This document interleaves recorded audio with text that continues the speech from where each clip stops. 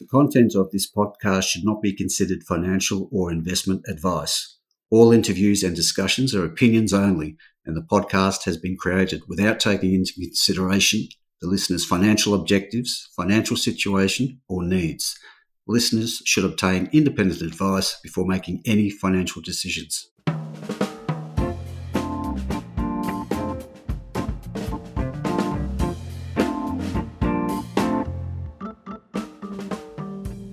Hi, this is Barry Fitzgerald, Garimpeiro columnist for Stockhead. Welcome to another edition of the Explorers Podcast.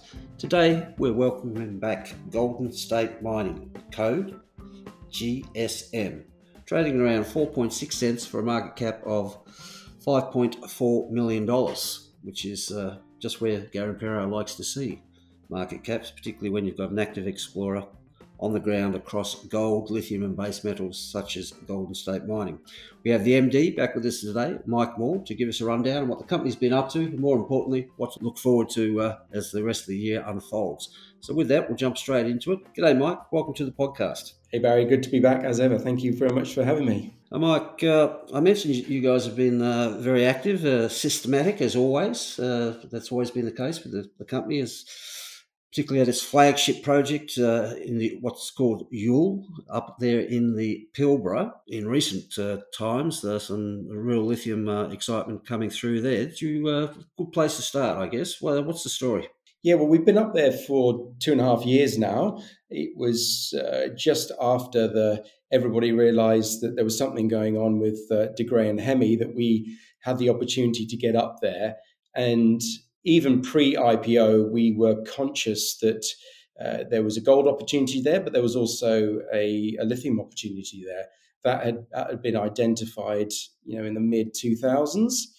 And so pre-IPO, we secured the services of Dr. Marcus Sweetapple. Marcus is a bit of an expert in the field of lithium and lithium pegmatites. Yeah. So pre-IPO, myself and Jeff and Marcus managed to get up there and conducted some field visits. So really, this has been on our radar since pre-IPO, but obviously we've only been actively exploring up there for 2.5 years. We've built a package up from about just over 400 square Ks at the IPO to 730 odd square Ks now. So we built our land package there, which is great. It's given us a little bit more optionality. And since then, we've conducted 5 drill programs, drilled around 50,000 meters. So I would say just after De Grey, we are the most active explorer there by some margin, really, given the resources that we've thrown at it. And as you know, and just to remind the listeners, that we've got an area there where there's no outcrop. So there are no shortcuts. There's no mapping to be done. And you can't do surface geochem. It doesn't give you any valuable information whatsoever. So you are reliant on the quality of your geophysicists, the quality of your data. They interpret that. They give you some targets, and we've had 30 odd targets that we generated. And then it's all about the drilling. So usually we just go in with the air core and get through the cover sequence, which is generally about 25 meters, although we have had it as shallow as 2 or 3 meters, surprisingly, which is actually quite nice. And we use that as our first pass. It's basically glorified geochemical sampling. And then once we've got something juicy and something that gives us some pathfinders, some indicators as to where to drill, then you obviously follow that up with the RC drilling. That's a bigger footprint, allows you to go much deeper. And so this last drill program that we reported on at Yule, being the newly named Nomad prospect, was a lithium focused program, but we're also conscious that there is a gold endowment up there. But in terms of the results, they were, very much focused on the lithium side of things. We had some pretty interesting results come from that, and obviously we released that announcement a couple of weeks ago. So it's been an exhaustive process, but it's good, diligent geological work. Obviously, you love to have a discovery, a fluke discovery on your first drill hole, but what we're doing is we're better understanding that region. the drill hole density that we've got up there is still less than 1 per square kilometre. So you can see that there's still a fantastic opportunity there for Mm. further exploration and further targets to be firmed up, perhaps even given names, as we've done with Nomad. But obviously, early next year, we will be focusing on getting back to Nomad with some more aggressive drill programs, and also looking to spread the area that we've been exploring in that particular Nomad prospect. And what was it specifically about Nomad? I understand it had something to do with the arsenic assay values. Yeah, we the air core itself previously highlighted the fact that there was lithium and gold there. But what we did have was this quite pervasive arsenic footprint. And so, when you initially think of arsenic, you do think of its association with gold. So we felt that either way, it was a positive marker and quite distinctive in that particular area. And now what we have, in the same spot effectively, is we've got a fairly decent lithium, cesium, and rubidium anomaly that pretty much follows the outline of that arsenic anomaly as we've drilled it. And also in that last phase, that last program, we had some really quite high cesium numbers. Now, normally you would expect to see single digit cesium numbers just generally, Mm. nothing to write home about. But our best intercept was 6 meters at 440 parts per million. Now that's really up there, and that really did pique Marcus's interest, given that it's an element that's not very mobile. So it hasn't traveled far, it hasn't moved far. So we're thinking, where's the source? So we've got the sort of the interpreted hallmarks of a lithium pegmatite, within QE of that prospect. Now it's, that first phase of drilling, you've got really widely spaced drill holes. You've got perhaps up to 360 meters between drill lines. So Mm. there's a huge amount of area that we need to infill in that respect, so that we can start to develop these vectors and understand where that source is. But we know we've got the right geological environment up there. We've got a fertile granite that's not too far away, and we've got the right sort of structural setting there. So in all those senses, what we're seeing in these early phases of drilling are just justifying that as a target, because it's got all those key ingredients, the fertile granite. Interestingly, we weren't thinking too much about that arsenic footprint until Marcus highlighted the fact that some lithium deposits do have these arsenic footprints Mhm. around the world, and Greenbushes being one of them. So that was just another little tick in the box in terms of what are the positives that we're seeing here, and why we think that this is an absolutely valid target, and that just requires further drilling. All of that infill drilling, but also drilling to a greater depth. Yeah. So just to recap, the forward program that there will entail drilling in the new year. Absolutely. So there'll be more air core drilling and more RC drilling on that. We'll obviously get the wet season out of the way. That's usually, it can be a bit of a stumbling block over sort of December, January, early February. But once things start to dry up, we know we can get the rigs back in there. I mean, when the guys at Hemi made their discovery at De Grey, the wet season means nothing to them, because they've already established the fact that there's a deposit there. It's a fantastic deposit, and they've got a lot more resources to throw at building better quality roads, and to be able to justify some of the standby that you get with those poorer weather events. For us, we have to be very conscious that when we go somewhere to drill, we don't want interruptions and we don't want standby, because that's a killer. It can effectively double the cost of a program. So we have to be quite prudent in terms of the weather, and we obviously pick an early part of the season where we feel that we're going to miss that rain, and we can get in there and drill unencumbered, and get the best bang for our buck, basically. So the plan is to be there, probably end of March, early April. But in the meantime, we've still got a fair bit of work to do on some of our other projects that are now starting to elevate their way up the priority regime, as we get more work done and we better understand the opportunities. Mm. The Obviously, just a reminder to listeners that we're talking about the same neck of the woods as De Grey's Hemi Molina project, now 10 million ounces. For final investment decision probably around this time, if not earlier next year, and it'll be probably Australia's next biggest and best gold mine. So, just on the gold front, how's the Yule shaping up for you guys now? Well, again, it's we have done some really really good work there, and Yule East is very very interesting from that perspective. Many years ago, Troy Resources did some drilling up there. They did some air core drilling along the Yule River Shear, again focusing on gold and base metals. Our previous drilling has demonstrated the validity of that premise. And so there's opportunities there to get back in there next year. There's the potential for another significant air core program as we follow up on that. And that shear is an important linking structure. It runs all the way up to the Shoal Shear in the north. And so quite an important bit of the architecture in that particular region, but also Yule South. We've got plenty of gold targets there, but really in terms of the most advanced target, it is Nomad in terms of the lithium, but you've absolutely got to keep your eyes wide open there. And the multi-element analysis is very, very important. Obviously, sometimes if you're a little cash constrained, you're only looking to do the gold assays, but you've really got to these days you've got to run the full suite because we've got the demand for lithium, but we're also considering that the rare earth elements as well. So you've got to be sharp as a pin.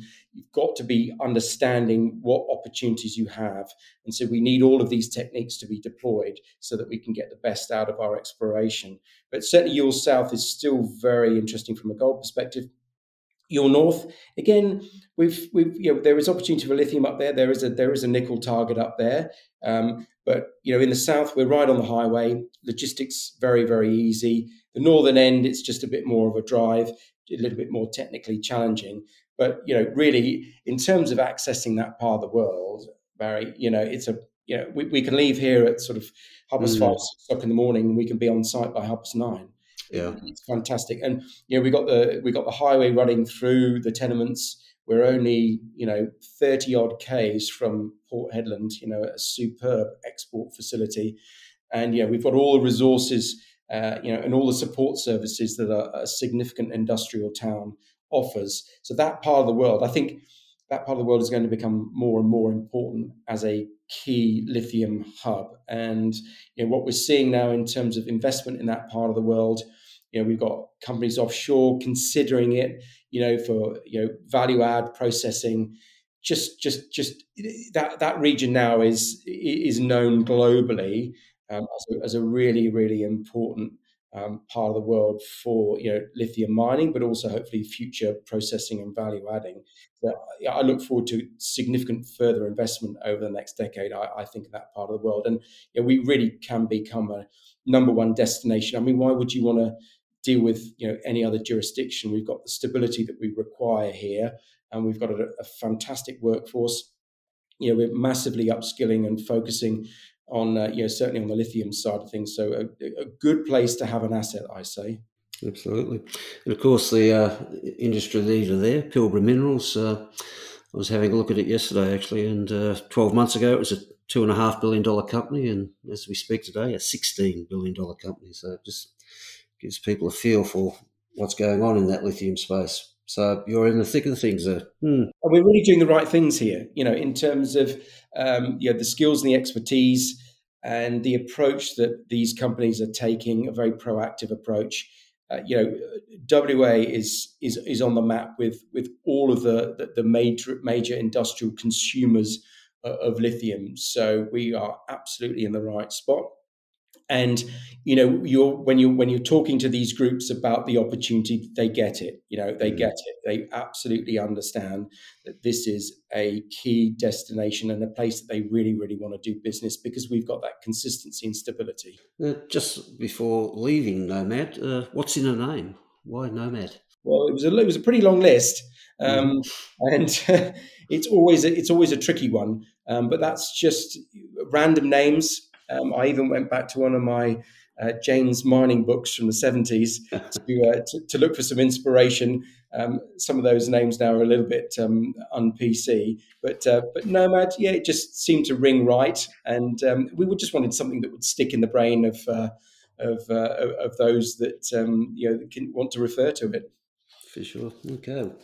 All right. So let's switch down to the Murchison, where you've got Yes. Payne's Find, again, lithium. What's the story there? Well, as I said, we put Marcus and our geophysicist in a dark room together and said, look, come and find us. All the low-hanging fruit probably 18 months ago in terms of lithium had already been picked up. But, as always in this state, there are always opportunities hiding in plain sight. And we've only got to consider some of them, significant discoveries over the last 3 or 4 years to realize that suddenly somewhere that was off the beaten track and way off the radar is suddenly an important mineral district. And I guess Payne's Finds had a little bit of a checkered history in terms of gold. But the guys came back and said, look, we really like this area for its lithium prospectivity. It's got the right granites, the right fertile granites, and what we're seeing in the geophysics. And, there was not a lot of work had been done out there, but the work that had been done, indicated that this could be a very, very interesting area. So we've picked up roughly 1,200 square kilometres there as we speak. Now, the first formal soil sampling program is being conducted. So the guys have got 2 weeks there. So we've thrown a fair bit of resources at getting to understand this.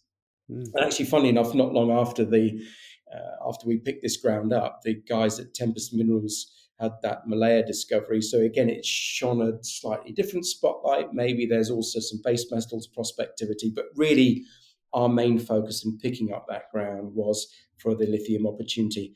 And what I quite like about it is it's 4 and a bit hours from Perth. So very easy to access, very easy to get there. And of course, we've got a highway that runs right through the middle of the tenements. You've got the service station, the servo there, the roadhouse. They've got accommodation, good quality accommodation. They've got food. So in terms of us getting out there, it's very easy logistically. The costs are fairly low because you're not having to set up remote camps. We've basically got a great camp facility there at the back of the roadhouse with lots of dongers. So it ticked a lot of boxes in that regard, and also access to Geraldton Port when you're thinking big. What's this going to look like down the track and in the future? Well, we've got great logistics, and we've got an export facility should we be fortunate enough to make a discovery. And again, it's an area that people know. We're not out in the arse end of whoop whoop, so people get it. It's a well understood location, and mineralogically and from a geological perspective, very, very interesting. So we were very pleased to pick that one up, just for the cost of some forward rents and the application fees. So for us, it's about, can we pick things up at low cost to the shareholder? We're not spending a lot of money on deals. We're not diluting the shareholders unnecessarily. Let's pick up good ground. Let's do good technical work. And if we can get a discovery out of one of these homegrown projects, the returns for shareholders are obviously a lot better. Okay. As part of your, I think it was about 12 months or so ago, you said that you had taken a step back and looked at WA and had the experts in and where do we go? And one of those that came out of that, I seem to remember, was 4 Mile Well at Laverton Gold. Yes.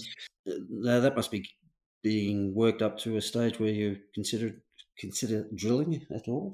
Absolutely. We've been slowly inching our way north there, Barry, from the original tenement that was literally adjacent to the Lancefield mine. We've acquired 2 further tenements to the north.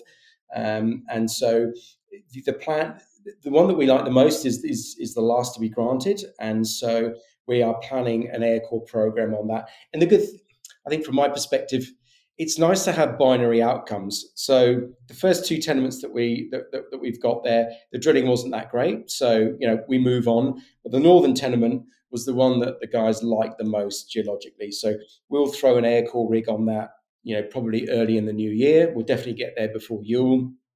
And again, it's going to be a fairly binary outcome. So that's quite a simple proposition for us in terms of next year.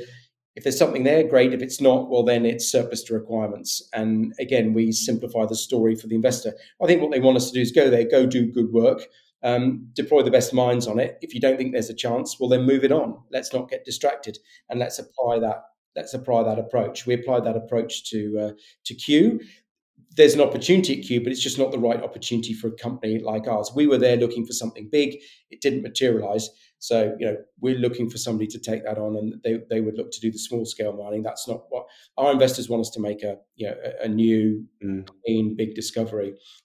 One of the other interesting opportunities then was definitely part of that program whereby we looked at the whole state last year, was the area and the ground that we've picked up at Southern Cross. That is quite interesting. We're north of Southern Cross with a little bit of east in it, and there's a buried greenstone unit there. Very, very little exploration. A lot of other mines and prospects where this unit daylights. So again, we've got the team that's currently doing the work at Paynes Farm, soil sampling at Paynes Farm, going straight there afterwards to do another 2-week campaign. So I'm really looking forward to those results coming back early in the new year.